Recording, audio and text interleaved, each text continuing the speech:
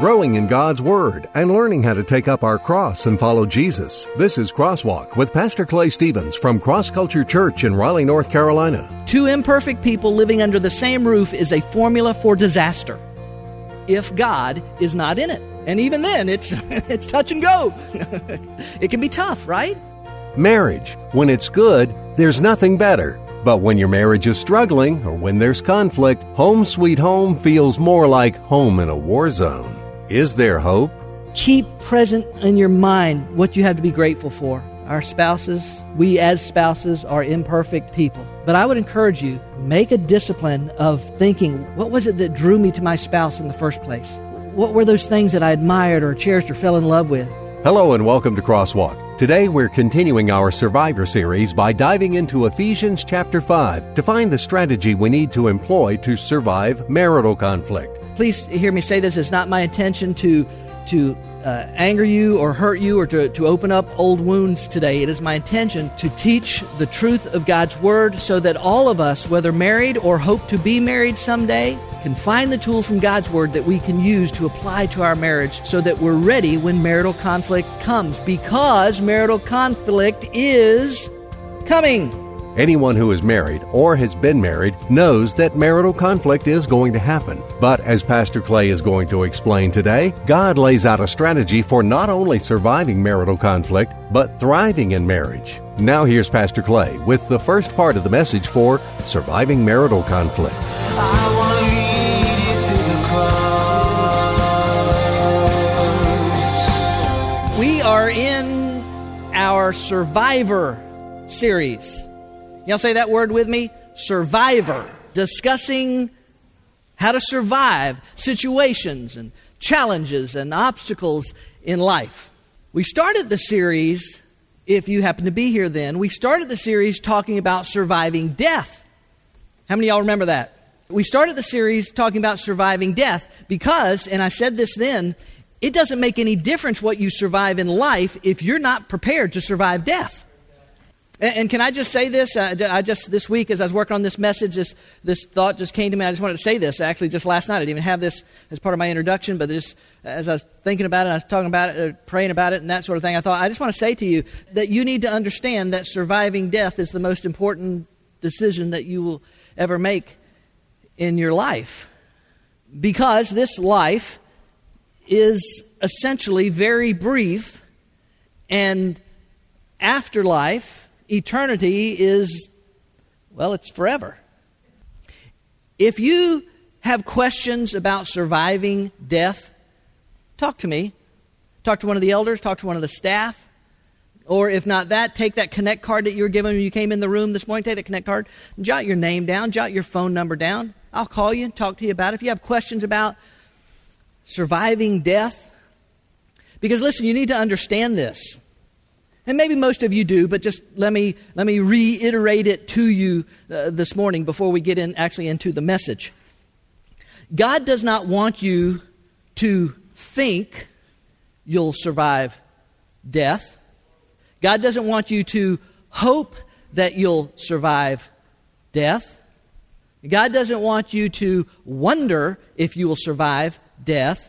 God wants you to know that you will survive death. 1 John 5:13, these things I have written that you may know that you have eternal life. It's basically what the entire book of 1 John is about, laying out evidence. This is what your life will look like. This is how you'll begin to think. This is how you begin to act as a result of this new birth experience that happens in your life. So I just say to you, if you have questions about eternity and whether you'll survive death, even the idea of surviving death, the very first message in this series, please talk. I'd love to talk to you about it. Since the first week, though, we have been looking at, exploring ideas involved with that we need to survive or trying to survive in life. Because anybody that's been alive for very long at all knows that life itself is basically a series of obstacles and challenges that have to be overcome or survived. Would you agree? Life itself, it tends to be a series of obstacles and challenges, and every day is a new one popping up, or this one just lingers on for years. But life itself is a series of challenges and obstacles that we're looking to survive. And if you've been in this series, you know that God defines surviving as thriving. It's God's intention that we thrive through the challenge, through the obstacle. And so we've looked at several different ideas or challenges or obstacles that we face in life. We've still got some more that we're going to look at in the weeks ahead. But today we touch base. Today is the first part of two messages that I will bring on one of life's obstacles, one of life's challenges that affects millions and millions of people. I'm talking about the challenge. I'm talking about the obstacle of marital conflict. Marital conflict. Right, it's like, oh yeah, please, can we hear more about marital conflict? I love hearing about marital conflict. But this is the reality, right? If you are married or you have been married in your life, you know that marital conflict is a reality. As I have said many times, I know you heard me say this multiple times, two imperfect people living under the same roof is a formula for disaster if God is not in it. And even then, it's touch and go. It can be tough, right? It's marital conflict. And it happens. And sometimes we think, what happened? How did we get to this point in our marriage?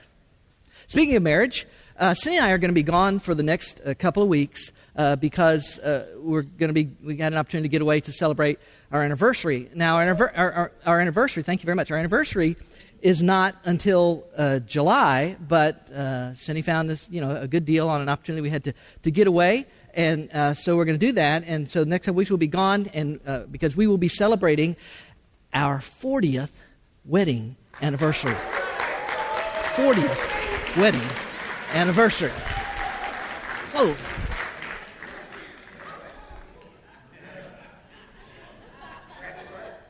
My wife has braces. 40th wedding anniversary. Now, listen, that doesn't even seem possible, A, because I don't even look much older than 40 now. So how could I have been married 40 years? Right? I mean, take away the mustache and it's basically still me. It's the same guy. Well, the kind of mustache, trying to be. We're both 18 years old there. 18 years old. So, A, it seems hard to believe that it could possibly be 40 years. But two, I can't believe Cindy has put up with me for 40 years. Truthfully, I can't believe that she's put up with me for 40 years. And honestly, it just seems like yesterday, and some of you, if you've been married a few years, you can relate to this, but it seems like just yesterday we were moving into our first single-wide trailer as newlyweds. Came back from our honeymoon, moved into our first single-wide trailer. It was awesome. You got big antenna sticking up there, man. Kids, they didn't have cable back then. No direct TV, dish. Had to stick a big antenna up in the air to turn and get your 3 channels. That's I think it's a 78 or 77 El Camino right there. That thing was awesome right there, right? Brown El Camino. That was awesome. That's how I got Cindy. No, I didn't. No. Now, some of you know that Cindy and I didn't start out doing marriage God's way. We weren't looking to do marriage God's way. But by His grace, He drew us to Himself, redeemed us, drew us to Himself, and put us on a path towards having a marriage that He desired for us to have. Because otherwise, I don't know that we would have made it this far. Honestly. Not because either one of us were bad people, but because marriage is hard. Marriage is hard. And every day, thousands of marriages are breaking up. And sometimes it's like one little statement or one little jab or one little something escalates and turns into this and grows into that, and things are said that shouldn't be said, and feelings are stomped on like the front doormat. And people are walking out the door saying, I've had enough. I'm done. What gets us to that point? What gets us to that point is marital conflict, quite honestly. And what causes marital conflict is life. Life with its problems and its pressures. And those problems and those pressures are a prime breeding ground for marital conflict. Now, the good news is God wants us to survive/thrive even in the midst of marital conflict, even overcoming marital conflict. Because, listen, marital conflict is coming, right? This is not about eliminating all marital conflict. It's just two imperfect people living under the same roof is a formula for disaster. Do I need to say that again? It's going to happen. So how do we survive it? How do we thrive in it? Because can I say this to you? Nobody gets married with the intention of seeing their marriage dissolve. Nobody gets married and says, well, I think I'll have a nice wedding. I'll stay married for, 10, 12 years. And then I'll put myself, my spouse, and our children through a living hell as we break up. No, nobody starts out to do that. So how do we get to that place? Marital conflict. Today, if you have a copy of God's Word with you, you can open to one of the most important passages of Scripture in the Bible on the subject of marriage, and that is Ephesians chapter 5. In Ephesians chapter 5, we're going to look at and discuss this week, and then I guess it'd be not next week or the next week, because we'll be gone both those weeks. The following week after that, we'll pick back up on it. We're going to look at some actions that you and I can take to survive marital conflict. Listen, let me say this as you're turning to Ephesians chapter 5. Text is going to be up on the screen as well, but let me say this. If you were married and your marriage failed, your fault, their fault, both of yours fault, but your love was crushed under the marital conflict that you experienced in your life and you ended up divorcing, please hear me say this. It's not my intention to anger you or hurt you or to open up old wounds today. It is my intention to teach the truth of God's Word so that all of us, whether married or hope to be married someday, all of us can have the tools, can find the tools from God's Word that we can use to apply to our marriage so that we're ready when marital conflict comes, because marital conflict is coming. Ephesians chapter 5. I'm going to begin in verse 18 and read through the passage, the section dealing with marriage. Y'all ready? Need to take a deep breath? By the way, I'm only covering 2 of the actions today. And keep this in mind, these 2 are the easier 2. The next 2, that's a way to draw them back, Clay. Ephesians 5, beginning in verse 18. And do not get drunk with wine, for that is dissipation, but be filled with the Spirit, speaking to one another in psalms and hymns and spiritual songs, singing and making melody with your heart to the Lord, always giving thanks for all things in the name of our Lord Jesus Christ, to God, even the Father. And be subject to one another in the fear of Christ. Wives, be subject to your own husbands as to the Lord. For the husband is the head of the wife, as Christ also is the head of the church, he himself being the Savior of the body. But as the church is subject to Christ, so also the wives ought to be to their husbands in everything. Husbands, love your wives just as Christ also loved the church and gave himself up for her, so that he might sanctify her, having cleansed her by the washing of water with the word, that he might present to himself the church in all her glory, having no spot or wrinkle or any such thing, but that she would be holy and blameless.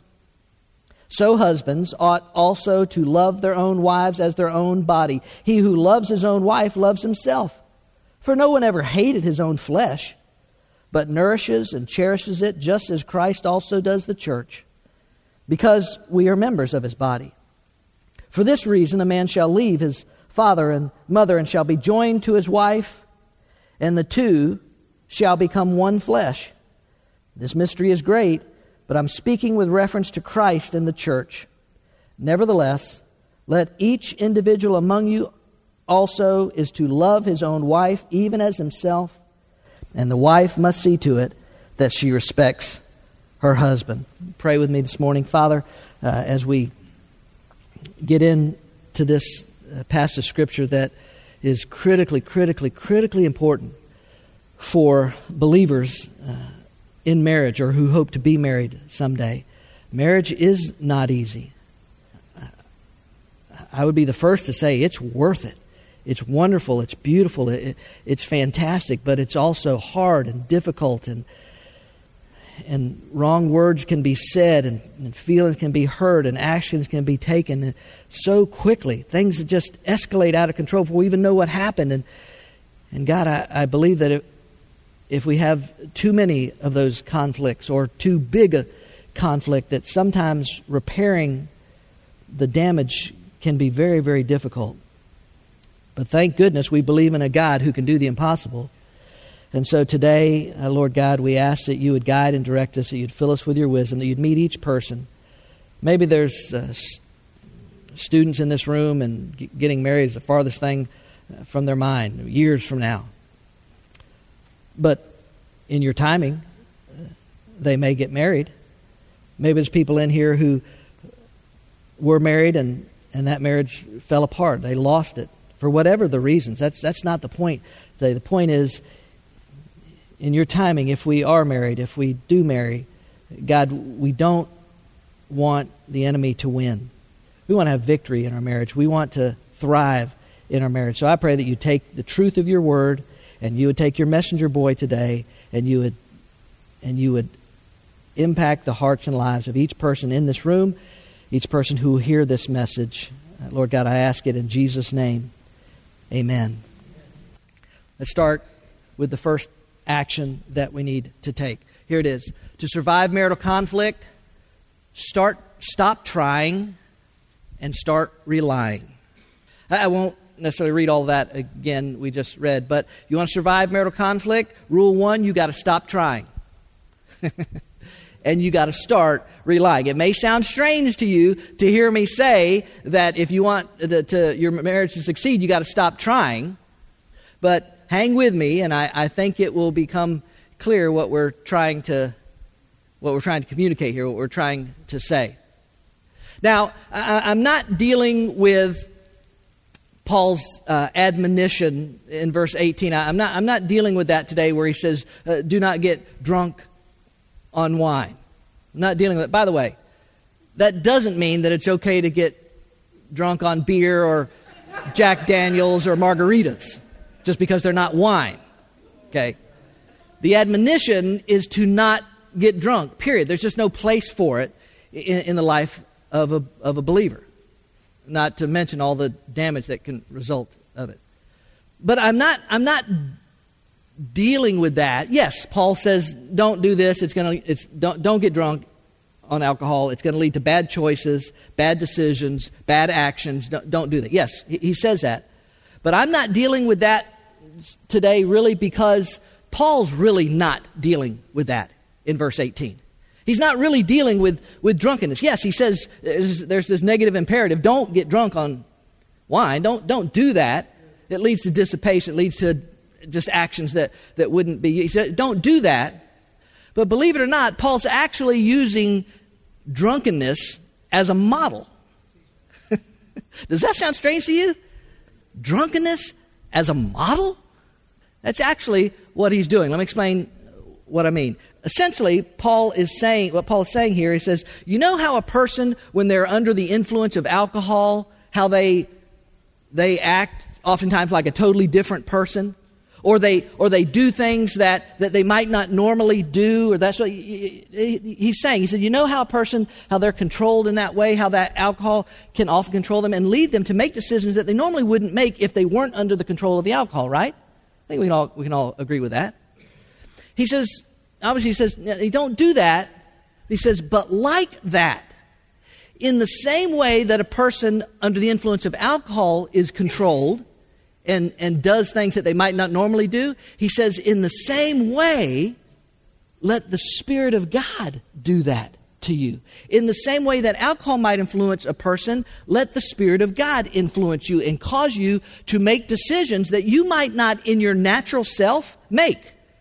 You might not naturally want to be kind or nice or patient, all this kind of stuff. You might not naturally want to do that. But he says, but not that, but like that, let the Spirit of God control you so that you begin to make decisions that in your natural self you might not necessarily make, but under the influence.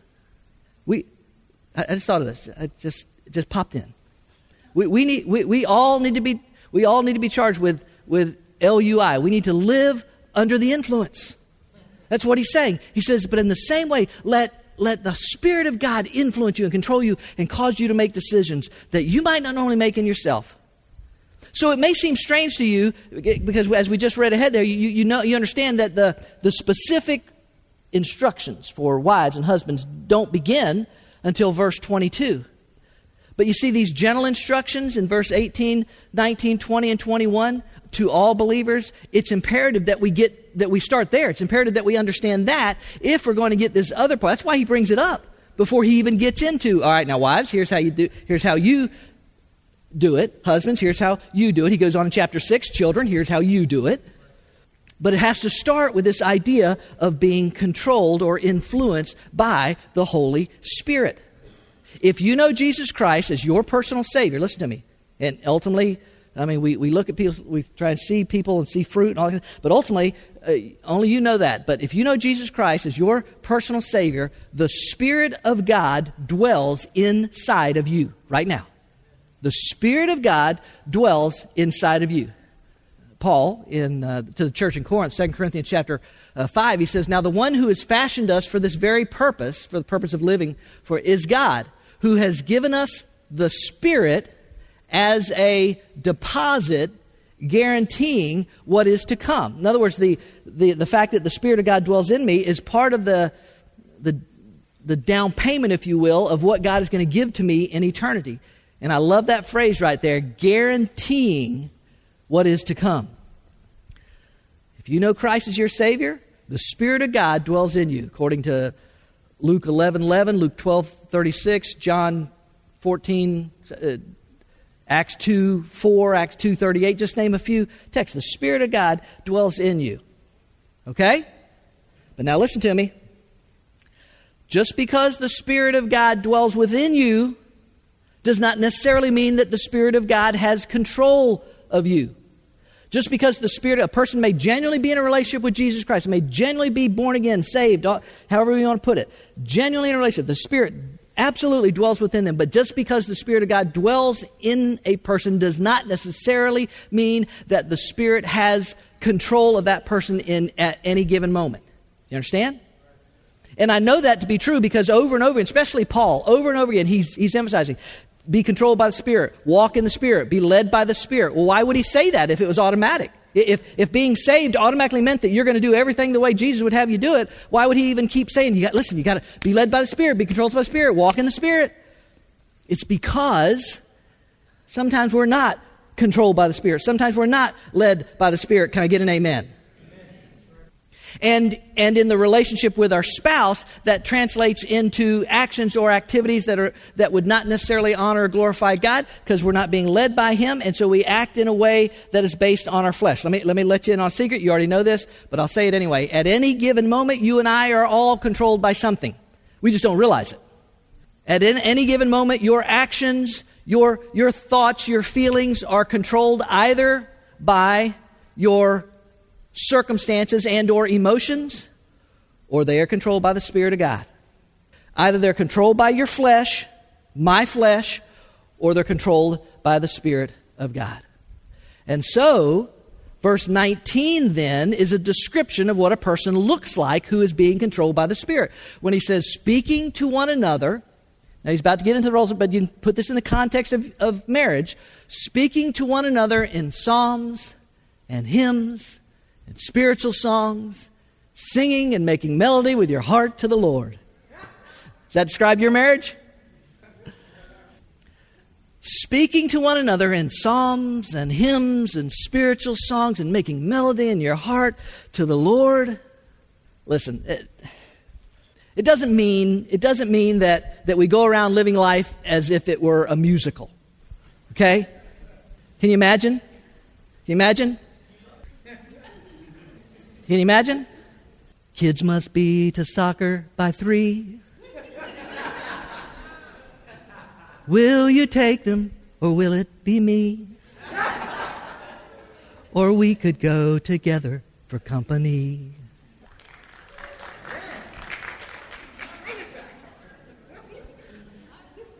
For dinner, we'll pick up KFC. Or would you rather have Zaxby's? I know you think their tenders are more meaty. Right? I was going to do the guitar, but I felt like that would be a little over top. That wasn't. My guitar might be a little over the top. Right? Can you imagine? That's not... Because that's what... Speaking to one another in psalms and hymns. Good morning, my love. Wasn't... Right? So... No, it doesn't mean that. But here's what it means. It means that a person who is controlled by the Spirit, a person who is led by the Spirit, you could say, in essence, there is a melody in their heart. Because they're controlled by the Spirit, because they're led by the Spirit. I know I haven't got to exactly how that happens, but because they're led by the Spirit of God instead of their flesh, there's a joy, there's a contentment, and there's an ability to face the obstacles, face the challenges, face the problems, the difficulties, to face your spouse and still have joy, still have contentment, and not get crazy at whatever's going on as a result of what they're doing or not doing or how they feel or how you understand what I'm saying? It's the Spirit controlling us instead of the flesh. Because if the flesh controls me, it's not going to be pretty. One time, some of you, I think I've heard this story before. One time, when I was in seminary in Wake Forest, when Southeastern Seminary in Wake Forest, we were attending for a while Mount Vernon Baptist Church in Raleigh off Falls of News. We were attending that church.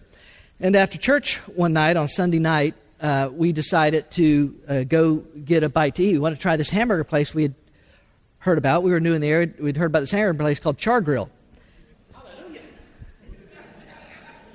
Char Grill gets an amen, but no. I understand. So we were going to go to Char Grill. Well, we're new to the area, and this was pre-GPS days, and we're trying to figure out how to get there. And we're having some trouble getting there. And we kind of got lost. Did y'all hear my voice just then? We kind of got lost. It's hard for a man to even say he got lost. And my wife, God bless her, likes to help me drive sometimes. If some of you men know what I mean by that. And God bless me, I need her to help me sometimes. But I didn't think this was one of them times. And so we're driving down the road in a 1985 Chevrolet Astro van. And she's giving commentary and telling me a few things about, this and that and what are you doing, and among other things, telling me the turn that I just missed into the Char Grill. And I got mad. And I whipped that Astro van right in front of traffic, turned into this dirt gravel driveway that actually went out into a cow pasture, but there was a gate right just off the road, and I cut across traffic and I slammed on the brakes and slid in there. And Cindy's like, "What are you doing? Are you insane? Have you lost your mind? Are you trying to kill us all?" Something to that effect. That's certainly what I heard. Men, does that, when you're driving, your wife goes, does that? So I threw that thing up in reverse. I smoked the tires back out of the house. Well, it's an 85 Astro van, so perhaps that's a bit of hyperbole. I said I smoked the tires. But I backed out into the highway with traffic coming, and I dropped into drive, and I floored it a few hundred feet and turned into the Char Grill and flew into a parking spot and slammed on the brakes and threw it up in park. The kids immediately jumped out.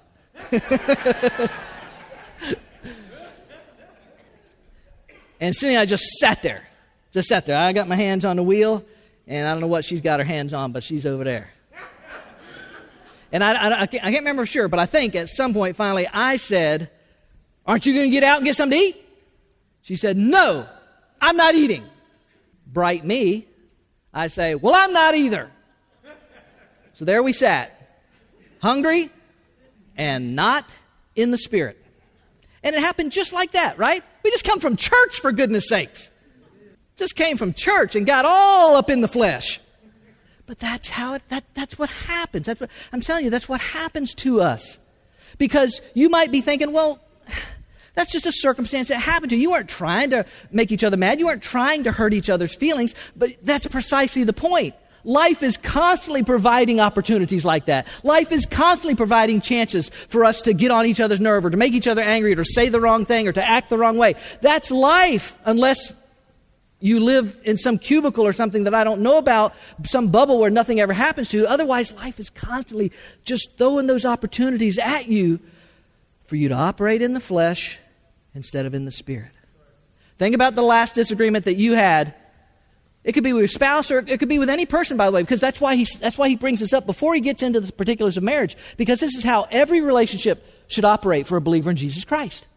With our children, with our coworkers, with our whatever. Think about the last disagreement that you had with your spouse, with a child, with a family member, with your parent, with whatever. Ask yourself this question in that moment. Did I respond in the flesh or did I respond in the Spirit? Because I tell you how I responded in that moment. Listen, God has given us a better way. You've read it. Let me read it to you. A little bit lengthy, but it's important that we understand this. Galatians chapter 5. If you don't have this highlighted or marked in your Bible, it should be. And you ought to read it every day if you need to. Galatians chapter 5. So I say, let the Holy Spirit guide your life. What's he saying? He's saying the same thing he just said over in Ephesians chapter 5. Be controlled, be led, walk in. It's the same thing. Let the Holy Spirit guide your lives. Then, if you do that, then you won't be doing what your sinful nature craves, your flesh. The sinful nature wants to do evil. It wants to do wrong. Don't think of evil as like it's not just Freddy Krueger kind of evil. It's anything that God would not have you do or wouldn't want you to operate your life like that. That's evil. That's wrong. Which is just the opposite of what the Spirit wants. And the Spirit gives us desires that are opposite of what the sinful nature wants. Right? Look what he says. These two forces are constantly fighting each other. If you know Christ as your Savior, there's a fight going on at any given moment. So you're not free to carry out your good intentions because you say, well, I know I need to act the right way, or I probably should be more patient. There's the flesh just waiting. But when you're directed by the Spirit, you're not under obligation to the law of Moses. In other words, it's not about keeping the do's and don'ts. Man, this is the Spirit of God is controlling me. He's causing me to do right, act right, have joy, have contentment. When you follow desires of your sinful nature, results are very clear. Now look at what he said. This is not an exhaustive list, but somewhere in this list was the way I treated my wife that night in the Astro van. But look what goes right alongside it. Sexual immorality, which would be any type of sexual relationship outside the confines of marriage. Impurity, lustful pleasures, idolatry, sorcery. Sorcery? What is sorcery? Hostility. Quarreling, jealousy, outbursts of anger, selfish ambition, dissension, division, envy, drunkenness, wild parties, and other sins like these. Let me tell you again, as I have before, that anyone living that sort of life will not inherit the kingdom of God. He's not talking about somebody that sins or messed up. We've all probably committed multiple sins. We have all, not probably. But he's not saying that if you committed sin, he's saying the person that this is the life they've chosen to live. That life. He said, those aren't the people of God. They'll not inherit the kingdom of God. But the Holy Spirit, here it is, produces this kind of fruit. So he's just given us the fruit of the flesh, if you will. Can anybody identify with that flesh, with that fruit? But the fruit of the Spirit produces this kind of fruit in our lives. Love, joy, peace, patience, kindness, goodness, faithfulness, gentleness, and self-control. There is no law against these things. I just ask you this.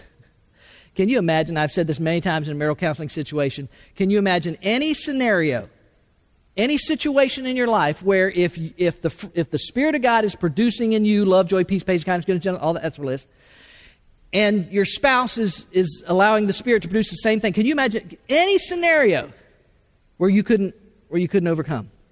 Not a one. Those who belong to Christ Jesus have nailed the passions and desires of their sinful nature to His cross and crucified them there. Since we are living by the Spirit, in other words, since we have the Spirit in us, let us follow the Spirit's leading in every part of our lives. Let us not become conceited or provoke one another or be jealous of one another. You can see the application for that in the church, in marriage, in the family. Man, can you understand how much better it is if we let the Spirit of God control us rather than the flesh? And I'll say it again, at any given moment in our lives, something is controlling us. And listen, please understand this. I'm not just talking about trying harder. Anybody can do that. You don't have to know Christ to try. Well, I'm going to try and be more patient. I'm going to try and be kinder. I'm going to try and be more loving. Buy more candy for my wife. Anybody can do that, right? And it can help for a while. But when it doesn't, when it's not enough to overcome whatever it is, when the obstacle is too big, when the challenge is too great, at some point, one or both of them are going to say, well, I tried. I tried. I gave it my all. Let me say this, and then I'll move on real quickly. If you know Christ as your Savior, the Spirit dwells in you. That means you have the potential for His fruit to be produced in you. Okay? It's not you being more kind. It's not you being more peaceful or patient. It's the Spirit's fruit, right? Isn't that what it says? The Spirit is producing this in you because you're being controlled by Him. If you're married to someone who's not a believer, you say, well, they can't have the fruit of the Spirit produced in them. No, you're right. So what do I do with that? You just let the fruit keep on being produced in your life. And it'll be enough. It'll be enough for you to have joy and peace and patience and kindness and goodness and gentleness and self-control. All of these things that He produces in us to make it possible for us to have victory, to survive, to thrive in those trials and circumstances in our life. Your circumstance with your spouse may be an ongoing one. You struggle in this area of your life, or you have a problem with that, or there's a difficulty with this. Listen, right? We all have that stuff. The question is, how do we have victory in it? Well, first you got to stop trying and you got to start relying on the Spirit of God. Now, I may talk about this a little in a couple weeks, but let me just tell you real quickly, the best way that you do that to be controlled by the Spirit is to set the time aside every morning in your life to open the Word of God and begin to ingest it, to take the Word of God into your heart and into your life. Well, what do I read? It doesn't even matter. That's not the point. The point is you're meeting God in that moment. This is about this relationship with Him, and this is His Word, and this is where I go. This is the primary place He speaks to me. And if I go here and I spend time here, and I got to be 67 different places. The kids do have to be to soccer by 3. If I don't make time for this, then I'm just going to tell you, most of your decisions today will be in the flesh. Now, they may not all be bad. You may make some nice decisions. You may say, no, I need to. You can do that in your flesh. You can make some right decisions in your flesh. But eventually, it won't hold up. You need something more. You need this description in verse 19 of a life that's just filled with joy. Stop trying. Start relying. All right, real quickly, second idea. Now, I'll come back to some of that in a couple weeks, but here's the second idea this morning. To survive marital conflict, keep an attitude of gratitude. Keep an attitude of gratitude. And listen, that's not just a platitude. You have to do this. Listen, verse 20. Always giving thanks for all things in the name of our Lord Jesus Christ to God, even the Father. Always giving thanks for all things to God, the Father of the Lord Jesus Christ. Obviously, this would apply in the context of life overall, being thankful for life and what all God is doing, even when we don't understand, or even when some of it's hard, being thankful that God is above everything and God has plans and purposes for everything that goes on in your life. Do you hear me? Everything goes on in your life. God has plans and purposes and can work them. Doesn't mean everything in your life is good. It just means that He's ahead of all of it, so that He's working all things to the good to those who love him and are called according to his purposes. But in the context of marriage, it is always being grateful for your spouse. Always. And I'm talking about verbalizing it to yourself, to them, as much as possible. An attitude of gratitude. I've heard this. But they do stuff I'm not thankful for. I know. I know. That's why I'm telling you that you have to develop a discipline of gratitude in your heart and in your life. You have to build this discipline into your life. To choose to be grateful for your spouse doesn't mean that you have to be grateful for everything they do. For instance, why do wives do this? Why do wives say, I think this milk is sour. Here, smell it. I don't want to smell sour milk. I like to channel surf when I'm watching TV during the commercial time of the show that we're watching. Drives Cindy insane. She doesn't have to be thankful. Lord, thank you so much that he's a channel surfer. I don't know. I never would have found out about that palm olive oil. No. She doesn't have to be thankful for that. But hopefully, and this is on each of us, right? Hopefully, I have given her enough things to be thankful for that she can focus on those things and that those things sustain her at times when I'm doing some knucklehead thing. So that she can still say, Lord, you know what an idiot he is. But I'm so grateful for him. Thank you that you put him in my life. Thank you that he tries to lead us, or whatever. I'm saying this attitude of gratitude has to be developed in our life, and it will not happen naturally. It'll happen naturally when our spouse does something like really blown away, and we're like, "Wow, thank you." But that's not enough. You understand? That will not sustain us. We have to have this attitude of gratitude, and that comes again from the Spirit of God when He's controlling us. Seeing stuff and being grateful for it, you'll find that it happens a lot more naturally. Because in your flesh, you know what you see? You know what you see. The negative stuff, the bad stuff, the knucklehead stuff, right? Why does she have to do that? Why can't he control that? Why does he have to leave his, all this stuff, whatever it is. That's what you'll see if you're operating in the flesh. If the Spirit has control of you, now listen, y'all think I'm being silly, right? You're thinking this sounds impossible. But I'm telling you, it's only because you haven't tried it, or you haven't tried it enough to be led, to be controlled by the Spirit, so that He's able to cause you to be grateful. Ralph Waldo Emerson said this. He said, if the constellations appeared only once in 1,000 years, imagine what an exciting event it would be. But because they're there every night, we barely give them a look. That can be marriage, ladies and gentlemen. And guys, can I say this to you? And it's something I need to constantly be learning as well. It's a big deal to our wife if we notice them. If we say to them, you look pretty, you look nice, I want to be with you, whatever the case may be.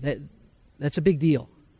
But because they're there every day, and the other way around too, wives to husbands, because they're there all the time, can't he find something to do? Can't he get a hobby? Because they're always there, we can sometimes take them for granted, right? Have you ever done that? Has that ever happened to you? Sure. Imagine if they weren't there. Robert Louis Stevenson said, the person who has stopped being thankful has fallen asleep in life. And it's too easy to fall asleep in our marriage. It's too easy to fall asleep, take them for granted, take what we have for granted, and oftentimes to not wake up until it's too late. It's an attitude of gratitude. Dr. Paige Patterson, who was the president of Southeastern Seminary when I attended there, he told me one time that he believed that ingratitude was what led to the first sin. Adam and Eve didn't appreciate what God had given to them. They didn't know what they had until they lost it. If you're married, if you hope to be married someday, your spouse will drive you absolutely insane at times. The memorial service for Bruce Tidwell will be immediately after this service. But listen, if you will let the Spirit of God control you, and listen, if you say, well, I'm okay, read the Word, but what? Just ask Him. Just say every day, and you might. Sometimes I tell people, you might say it 1,000 times, God, control me. God, you lead me. God, you control me. A situation at work where some worker comes in and says, meh, meh, meh, meh, meh, meh, because that's how it sounds. Meh, meh, meh, meh, meh, meh. God, may your Spirit guide me so that I respond in a way that's right, that's just, but that honors you in the way I respond. When your spouse does something that makes no sense to you, when they say something that hurts you, when they act in a way that's it's allowing the Spirit of God to control you so that Clay's not responding in the flesh, but the Holy Spirit is responding through Clay. This is what the Spirit would do. The Spirit would love. The Spirit would be patient. The Spirit would be loving. The Spirit would be, you understand? And then allow Him to keep present in your mind what you have to be grateful for. Our spouses, we as spouses are imperfect people. But I would encourage you, make a discipline of thinking, what was it that drew me to my spouse in the first place? What were those things that I admired or cherished or fell in love with? And think of some new ones. My spouse, the way she does this, the way he does that, you got to be intentional about it. Now, I said to you, we're going to close, those are the easy ones. Okay? In a couple of weeks, we'll get to the other two that are just as vitally important as these. The specifics, the understanding, this is how it works for a wife, this is how it works for a husband. We have to understand our roles if we're going to have what God wants us to have. We've got to understand that, okay? It's going to be hard. It's hard for I think I heard a few gasp even as I read, wives, be subject to your husbands, right? I didn't break out the King James where it literally uses the word submit. Okay? Come back. Let's get into that. But it has to stop trying in your flesh and start relying on the Spirit of God to help you in your relationship with your spouse or anybody else. And learn to develop an attitude of gratitude for who they are and what they do for you and this gift that God has brought to you. Okay? Thanks, Pastor. Trying to fix a problem seems natural, but as we heard today, God doesn't want us to try. God wants us to rely on the Holy Spirit, working in us to produce the fruit needed for a healthy, loving life and marriage. Part of that includes, as Pastor Clay said, keeping an attitude of gratitude for your spouse. Those are just a couple of the ideas the Apostle Paul mentions in Ephesians 5 for a successful marriage. Next time, Pastor Clay is going to share 2 more truths from Ephesians 5 that are vitally important for surviving marital conflict. We invite you to join us on a Sunday morning at Cross Culture Church. We gather each week in a casual and contemporary atmosphere to celebrate the goodness of our God. Cross culture may be a little different from what you're thinking. Sure, we're a church, but instead of religion, we're about a relationship, a community of believers where Jesus is revealed in the lives of each person, real people who truly care, solid biblical teaching from Pastor Clay Stevens, and the most energetic, fun, and safe kids program around. Find out more at crossculture.church. I want to lead you to the cross. I want to lead you to the cross. Cross Culture Church in North Raleigh, taking the cross to our culture and taking our culture to the cross.